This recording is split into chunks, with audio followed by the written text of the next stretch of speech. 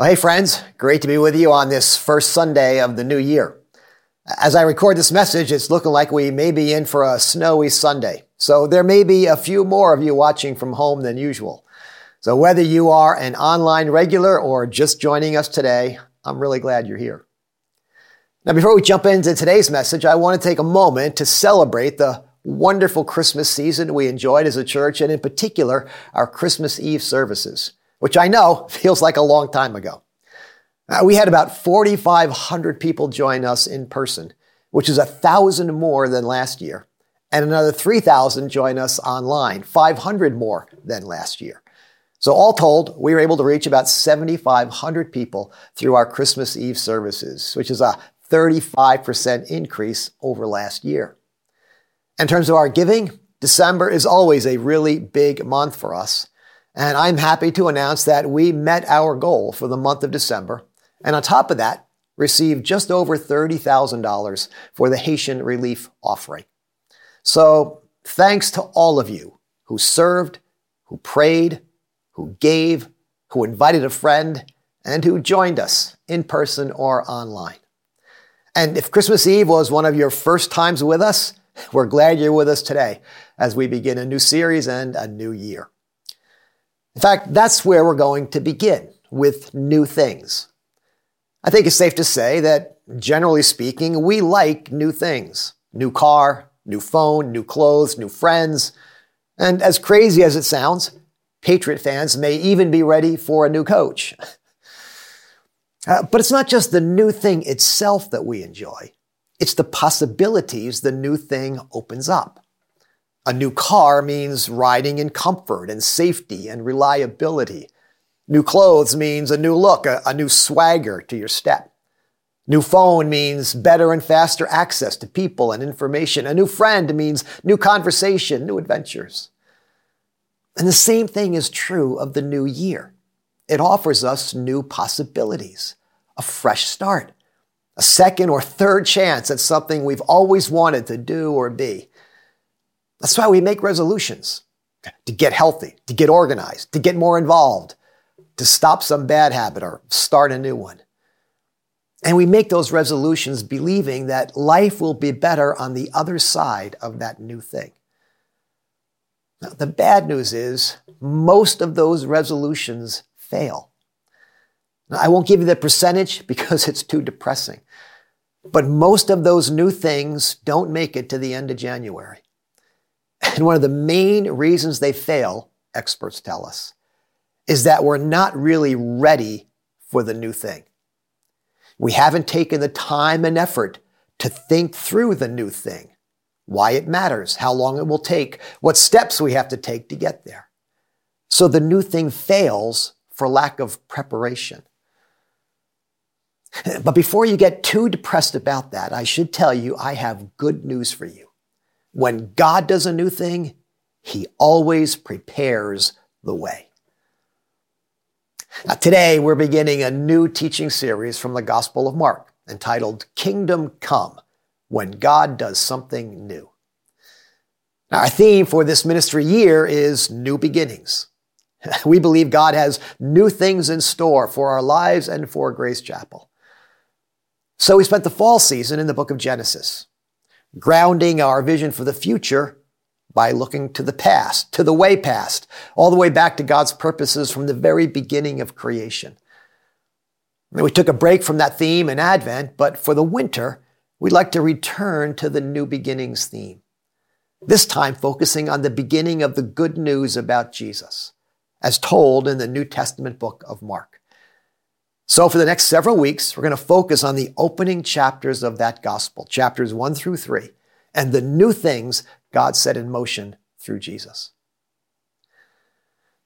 I don't know what your New Year's resolutions might be, what new thing you're hoping for in your life or home or church this year.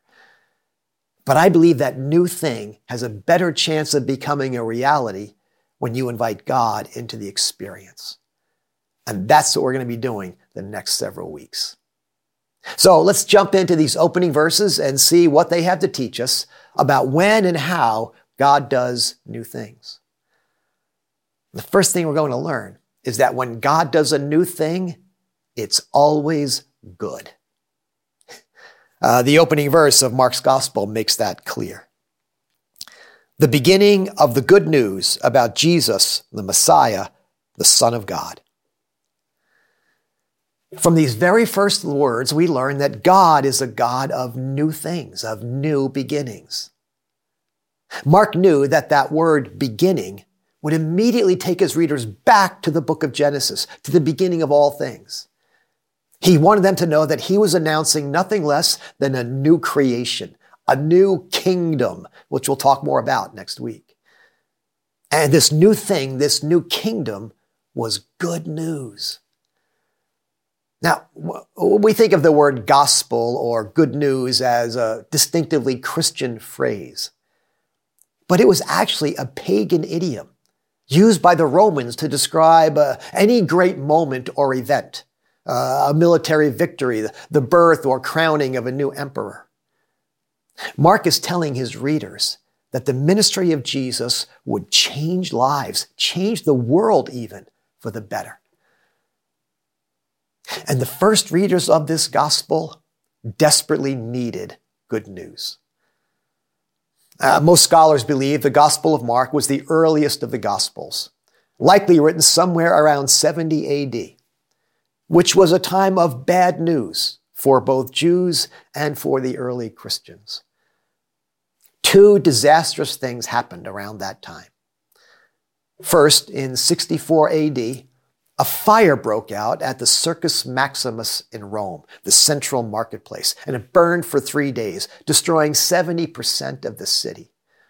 Nero blamed the fire on Christians, and that set in motion a great persecution of Christians throughout the empire.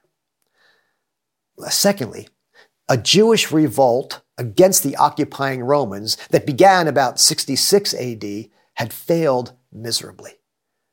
Tens of thousands of Jews had been brutally killed, including women and children. It was as horrific as what's happening in Israel and Gaza right now. And by 70 AD, Jerusalem and the temple lay in ruins. The Jewish people and way of life were being threatened with extinction. All that to say that 70 AD was an especially grim time for both Jews and Christians. The Roman historian Tacitus describes it this way. The history on which I am entering in is that of a period rich in disaster, terrible with battles, torn by civil struggles, horrible even in peace. And according to a contemporary commentator, it would have felt to people of faith like the end of the world. And it was in such a time that Mark announces the good news about Jesus, the Messiah, the Son of God. Now, I take the time to point that out because these can feel like grim times these days for people of faith and for all people, really. There's no shortage of bad news coming to us from all over the world. Wars and natural disasters, and people on the run, and climate change and pandemics and political extremism. People of faith, whether Jewish or Christian or Muslim, often feel like they're under attack. And while Christianity is flourishing in some parts of the world, here in the States and in much of the Western world, fewer people than ever seem to be going to church or taking their faith seriously. So now, more than ever, we need to hear good news about Jesus, the Messiah, the Son of God. Now, we need to know that God is the God of new things, of new beginnings, that he's always on the move, and that when God does a new thing, it's always good. Now, that new thing may not be what we expected or even what we were hoping for. When Mark announced Jesus as the Messiah, the people would have had in mind a political leader, a military conqueror. They expected Rome to be overthrown, Jerusalem to be rebuilt, temple worship to be reestablished. That's why there was such disappointment and even anger when Jesus refused political power and forbid his followers from taking up arms. The new thing God was doing was better than all of that. It was a spiritual kingdom. It was a revolution of the heart. It just didn't feel better at the time. And we've been through a rough few years as a nation and as the church. COVID, political polarization, racial tension, economic uncertainty, religious disenchantment have all taken a toll on our spirits and on our institutions. Let's not forget that church as we've known it was shut down for 14 months just a few years ago. And we're still finding our way to whatever new forms the church needs to take to reach new generations and respond to new challenges and opportunities. But knowing that God is the God of new beginnings, as Mark reminds us, means we can trust God to do something good with all of this, to reshape the church and re-energize his people and revive his work in the world. And the same thing is true for our personal lives. My guess is that some of us have had a rough year or two or three as individuals or families. Maybe you or someone you love is in a rough season right now, financially, relationally, physically, or emotionally. The future may not be what you were expecting. But you can trust God to do something good with whatever is happening right now. That new thing may not be easy or comfortable. It may not be what you were expecting or hoping for, but it can be good and redemptive and eternally significant. Now, by good, I mean it can advance God's good purpose for your life, to form you into the Christ-like person you were meant to be and to bless the world through you. By redemptive, I mean God can take bad things, awful things even, and work something good out of them.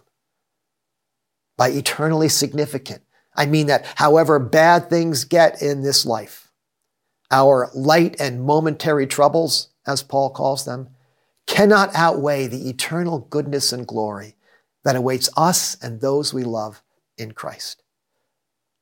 When God does a new thing, it's always good. The second thing we learn from Mark is that when God does a new thing, he always prepares the way. Let's continue our way reading through Mark's opening lines here. Verse 2.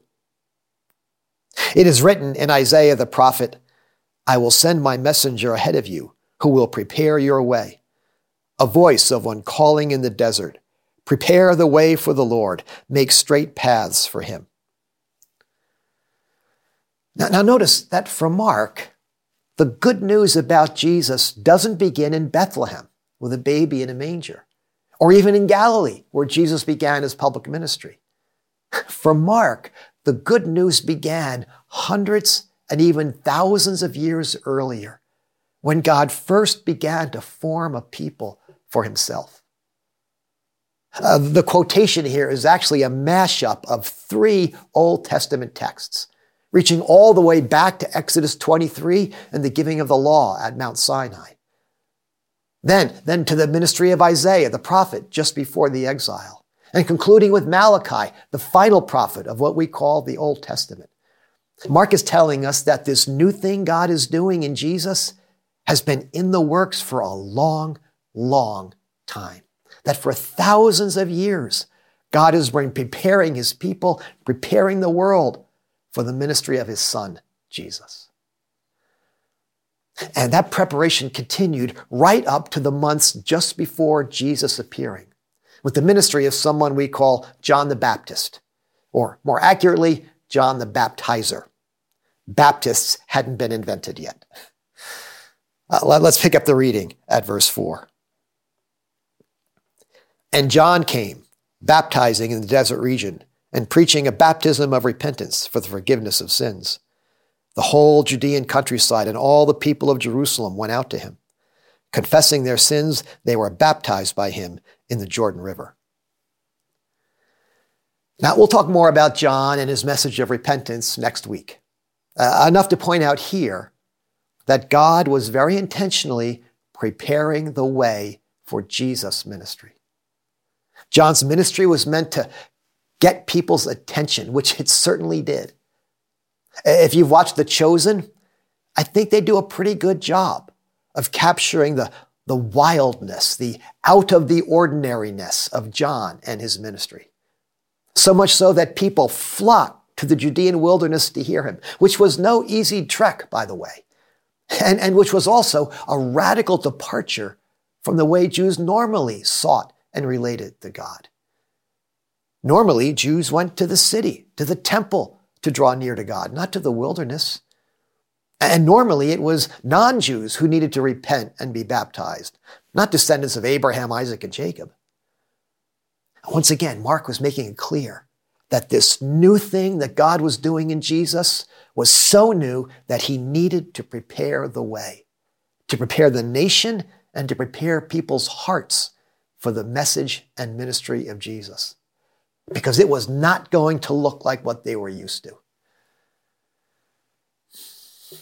And in a similar way, I believe God has been preparing us, preparing Grace Chapel, and each of us individually for the new things he wants to do in our lives and our church. As rough as those COVID years were, with the shutdown and the polarization and the reshuffling of people, I believe God used that experience to prepare us for a new season of ministry. We gained new skills and new staff and a new ministry platform through that experience. A digital ministry that enables us to reach thousands of people that we might never have reached before, anytime, anywhere. A ministry that enriches all our ministries with beautiful content, with Zoom and hybrid options for just about everything we do.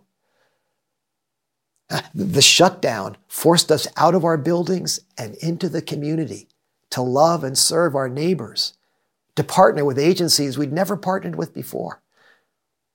We renewed our heart and vision for social and racial justice, which we had neglected for too long. Politically, we learned that the gospel cannot be tethered or trusted to any particular party or movement.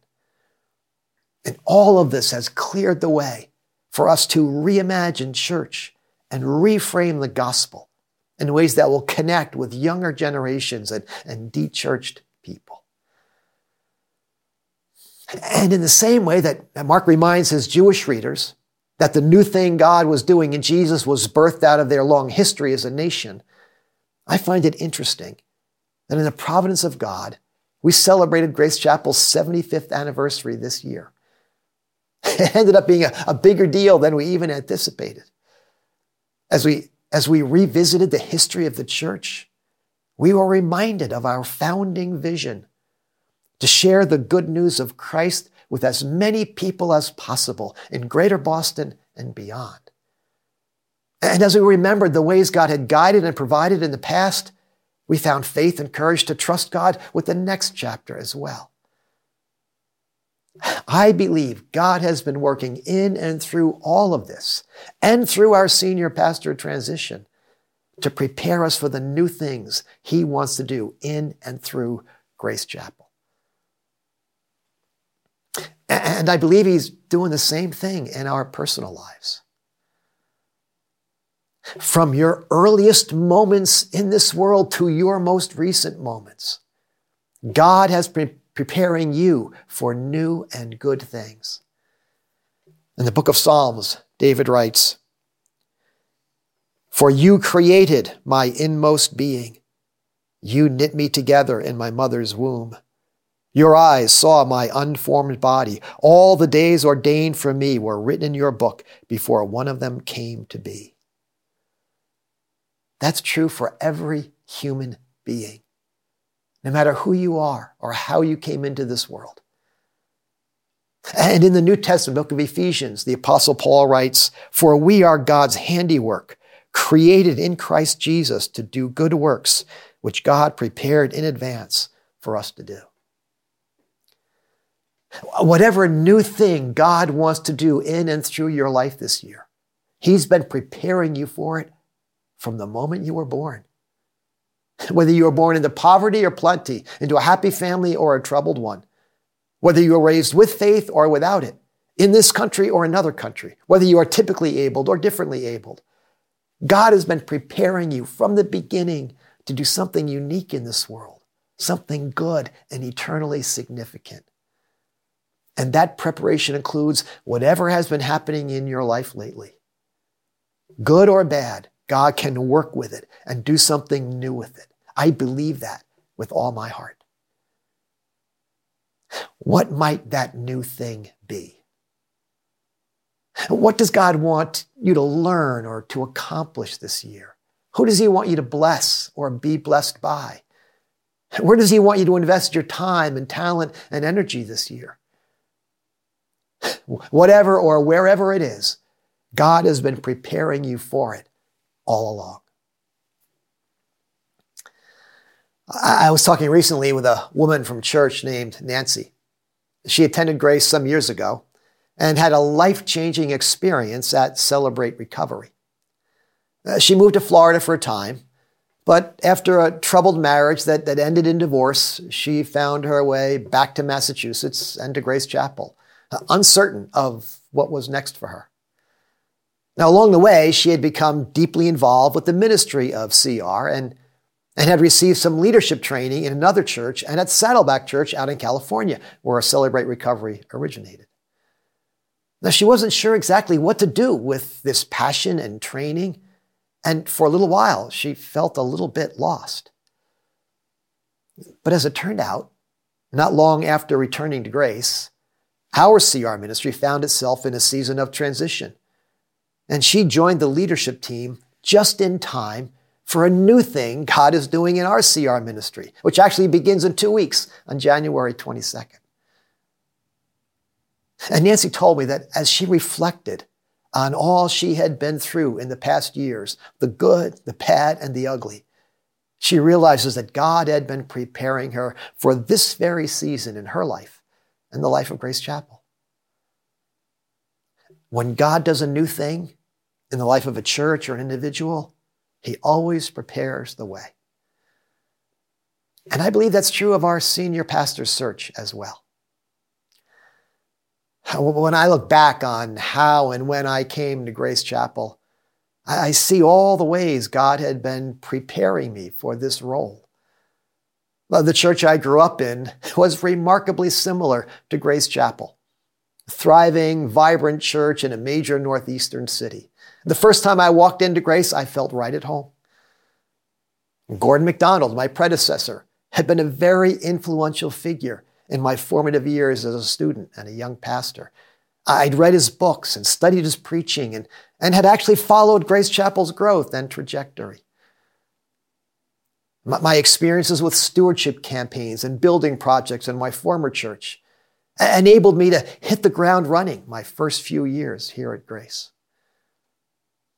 Even the dark night of the soul I had experienced just a year or so prior to coming here, a season of doubt and discouragement that nearly wrecked me, ended up strengthening my faith and giving me confidence to trust God for this new assignment. Now, I still had a lot to learn and would make plenty of mistakes.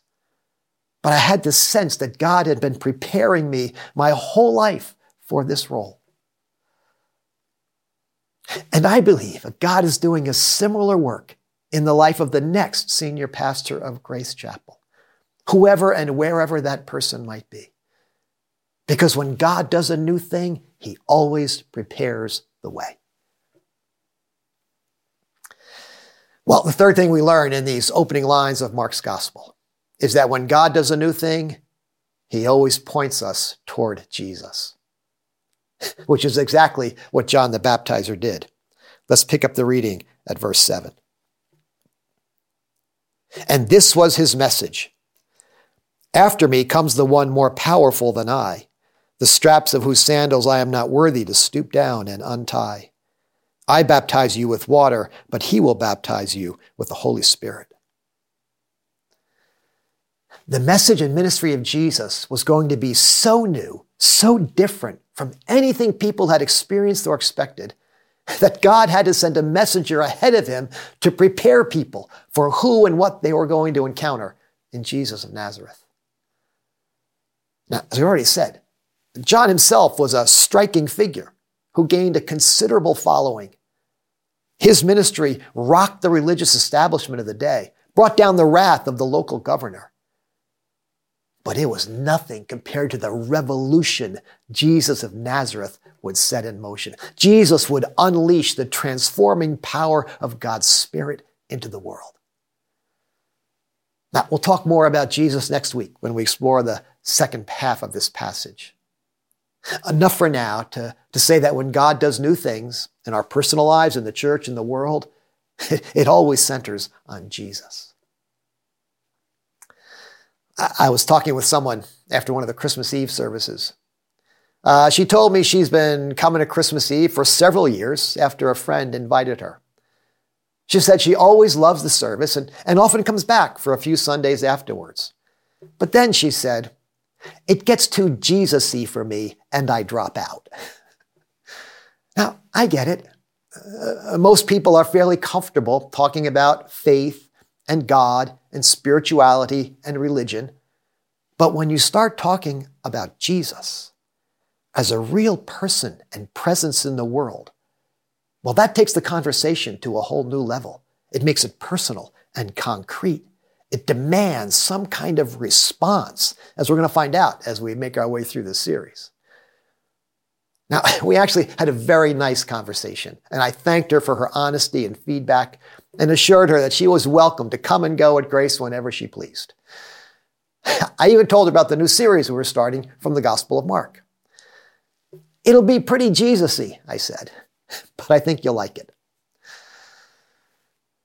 All that to say, I am really excited that we'll be spending the next 3 months in the Gospel of Mark.